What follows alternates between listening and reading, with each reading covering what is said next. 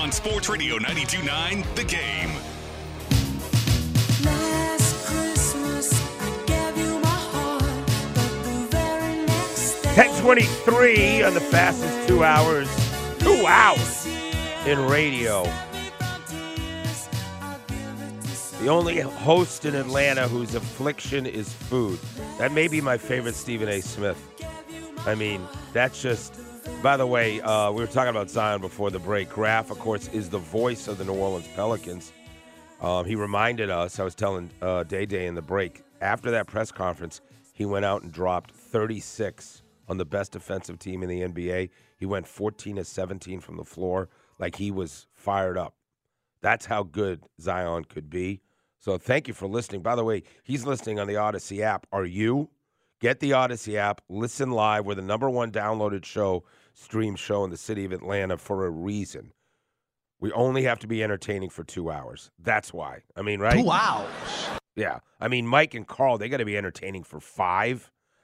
We just have to have like 8 or 7 good segments.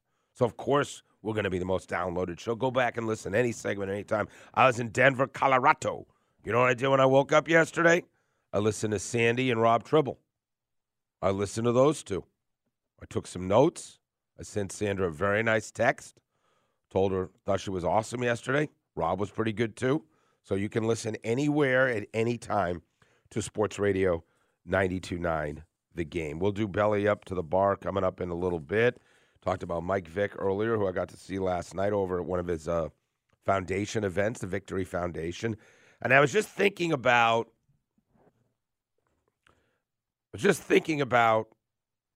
how different things are than when Mike Vick was in town. When Mike Vick was in town in this city, where Matt Ryan was running the show, Julio and Roddy and Tony Gonzalez and even Devontae and, the John Abraham years or the Grady Jarrett years or the Grady Jarrett years. Grady Jarrett still years are going on. My point is, and again, defensive side of the ball, I was trying to think about our Super Bowl run. Like, defensive side of the ball, we've really never been anything in terms of star power, right? Like, Grady Jarrett's obviously our leader now, but, a guy that plugs up the middle, gets about 5 sacks a year, and it gets double teamed is not as glamorous as a guy who's running around like Mike Vick and revolutionizing the position. That's why this year, like, if you're not going to win it this year, the division, I was listening to Chuckery last night. He had some sobering stuff, man.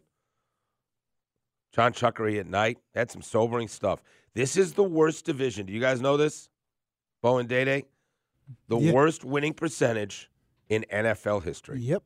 This is the worst division in the history of the National Football League since divisional play was, measured, whatever that means, measured.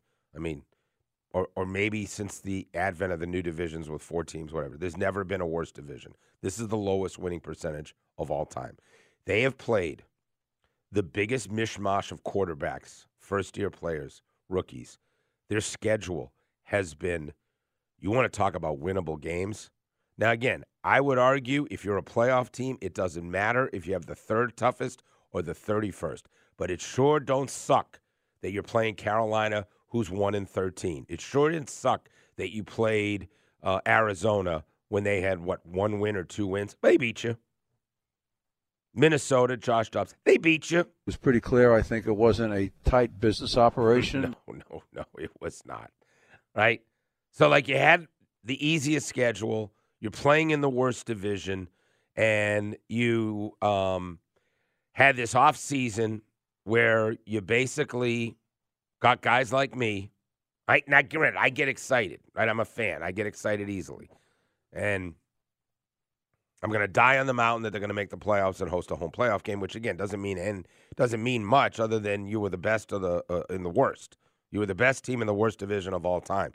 But, my Lord, there's not one position that maybe running back, you think we're in pretty good shape with Tyler Algiers and Bijan. Bijan, by the way, saw him last night. He looked great. Saw Roddy White last night. He looked great. But, like, maybe running back. Is there any other position, Day, that you look at and go, we don't have problems?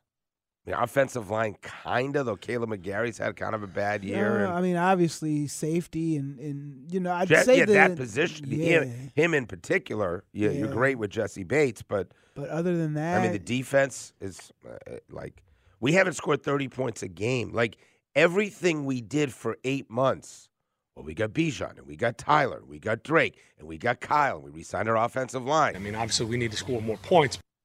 And it is just not there. And it is really, it's hurting my heart. It is hurting my heart. You're playing a team, okay? Just process this for a second. Because Vegas knows all. We all agree. That's who knows. Not Vinny Gumbats, not the Zen Mark Zinno, not Drew Butler and the DB guarantee. We don't know anything. You know who knows Vegas?